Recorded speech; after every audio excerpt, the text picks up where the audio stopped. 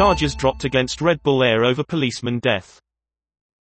Virayath Uvadaya was accused of knocking down and killing a policeman while speeding in 2012.